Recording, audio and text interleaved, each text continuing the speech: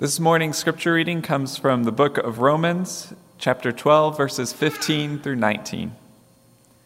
Rejoice with those who rejoice, weep with those who weep, live in harmony with one another. Do not be haughty, but associate with the lowly. Do not claim to be wiser than you are.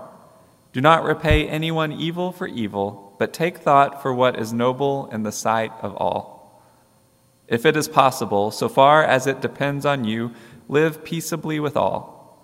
Beloved, never avenge yourselves, but leave room for the wrath of God. For it is written, "Vengeance is mine, I will repay," says the Lord. The word of God for the people of God. Thanks be to God.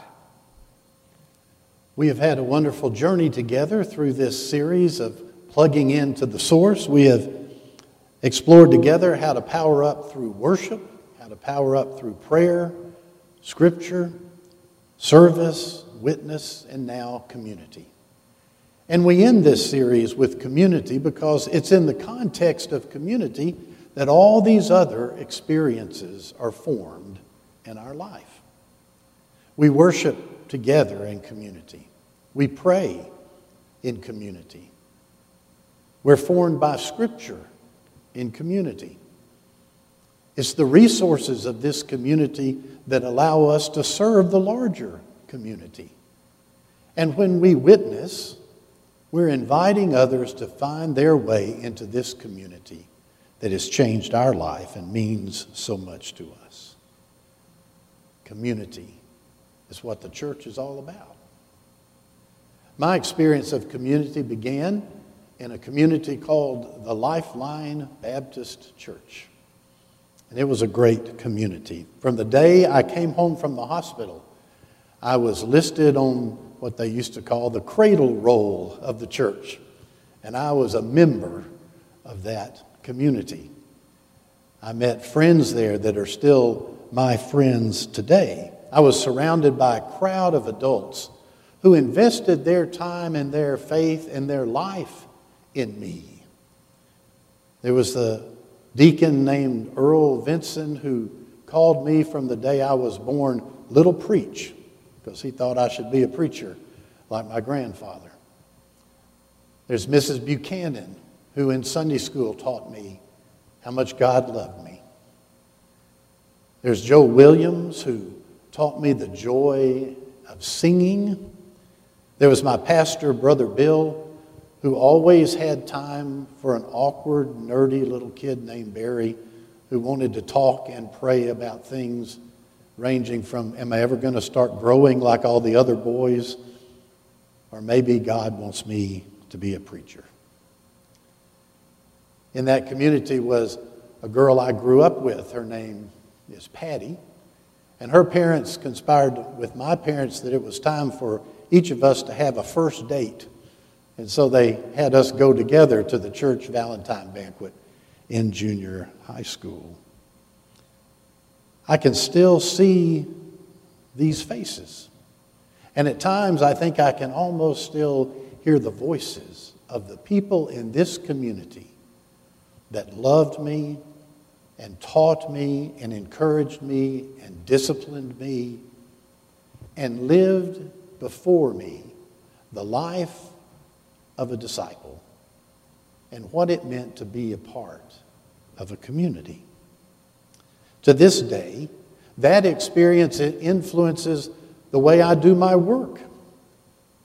To this day, that experience of community influences how I understand the power of community to be active in our lives.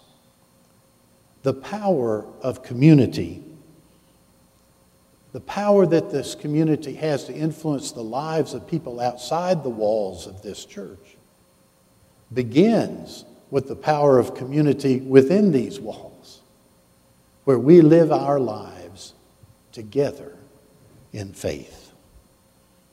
Our text from Romans is a beautiful and a powerful explanation of community and how the community of faith should be reflected outside the walls in the world.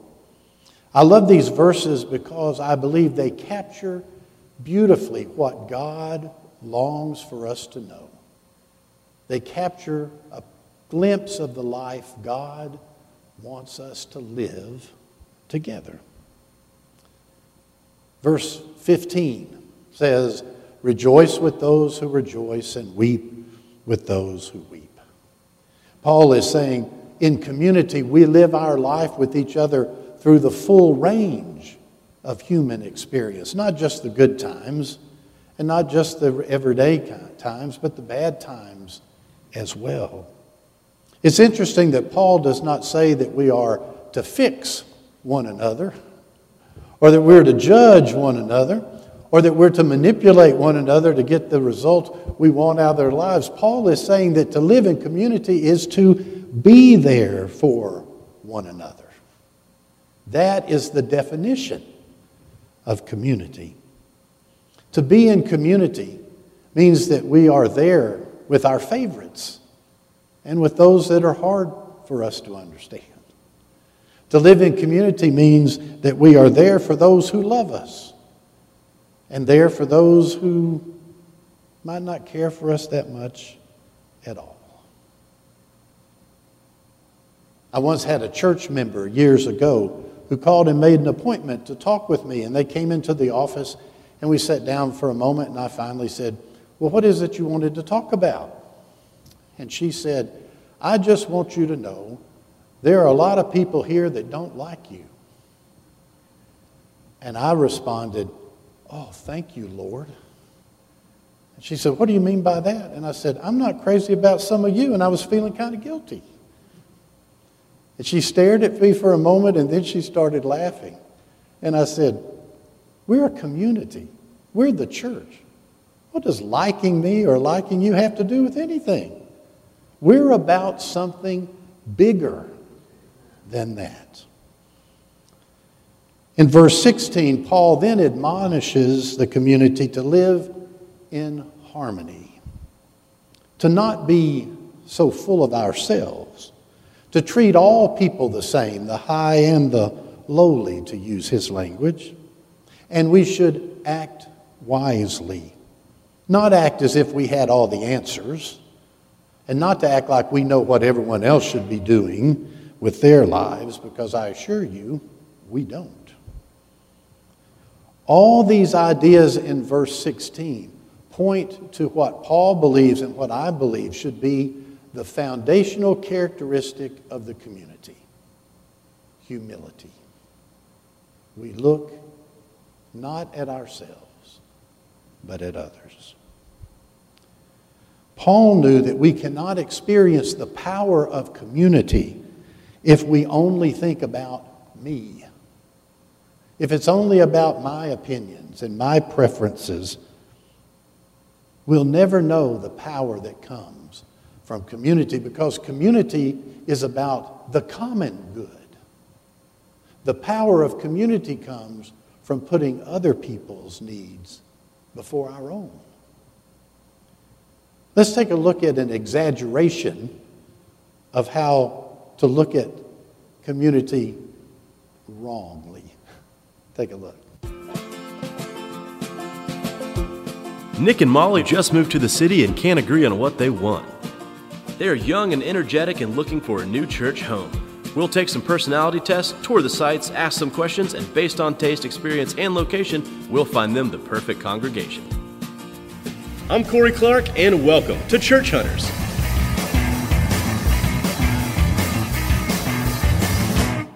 We're so excited to find a church. We just started dating. With the churches we go to now, just not, like, for us, just not really doing it for us, you know? Right. I go to a satellite campus. I just find it hard to connect emotionally with a video screen. It's just... Okay, you cried during Cake Boss. So, like, we've been doing a lot of services online, a lot of podcasts. There are a lot of preachers we do like. Really good, but we want serious yet funny. Yeah, like commanding of the stage yet relatable, you know? We're more looking for the humor of Andy Stanley with the body of Stephen Furtick. Hey guys, What's happening? I'm Corey. Good to see you. My name's Nick. This Hey, is Molly. Molly. Hey guys, welcome to Church Hunters. This is your first church. This is Creekside First Baptist. So while it is traditional, it's still pretty current. Just this year, the pastor started untucking his shirts. Oh, that's good. Big deal. He does dress his age though, so don't worry. He's past the Osteen suit phase, but he hasn't gone full Giglio yet. Okay, so there's holes in the knees or no? Well, it's frayed, but no holes. Afraid no. Okay, got it. Yeah. Perfect. So Okay. hey, let me show you around, okay? All right, let's Come on. do it. I do love this lobby. It's a great lobby, you know. It's not too big, not too small. Yeah. Should be enough room to catch up, chat with your friends. That's all you need. But here's a great thing. There's a bunch of side exits, so if you need to leave early and catch the game, you can do that. Got it. Yeah. Yes. Oh. Honestly, right up front, didn't love the name. No, First Baptist? Who names a church that anymore?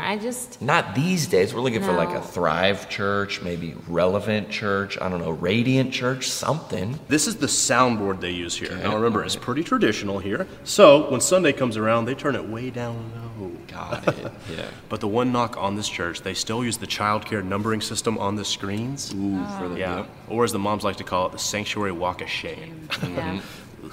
The Sunday morning experience was just a little too traditional For us, I mean, the pastor's main point, 157 characters. I can't tweet that. I really think you guys are going to love this place. I like We it. do, we like Feels it, great. yeah. You know, it's diverse, but it's not like too diverse, you know? Scripture heavy sermons? Oh, or- yeah. Yeah? What about, is it community oriented? Absolutely. Great. Oh, women in ministry? The parking situation, you guys got to see it. Super rare nowadays. it. Come with me. It was like a maybe for when my parents leave it come at a into maybe, town yeah. for a church for Christmas, Easter type of church. Like a holiday type Holidays. church. One of the main reasons that I love this church for you guys is that on your personality test, Molly, you scored high in service and hospitality. Oh, babe. And there's a great welcome team you could join. Perfect. Okay. And then Nick, you scored really high in need for accountability. Wow. And the men's groups here are amazing. You're just going to put that out there? Hey, just God like knows that? your heart, okay?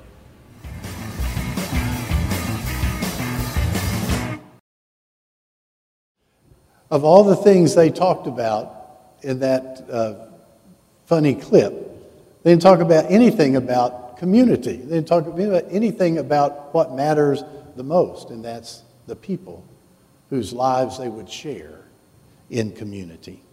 We don't just come to church. We don't just take part in the community for our own good. We are committed to the community for the good of each other. We are faithful not only because it meets our needs, we're faithful because it helps meet the needs of those in community with us. I don't ask you to be here week after week after week just because of numbers. I ask you to be here committed to the community because it matters. You matter. We all matter to each other in this community of faith. In verse 17, Paul reminds us that we don't live down to the world's way.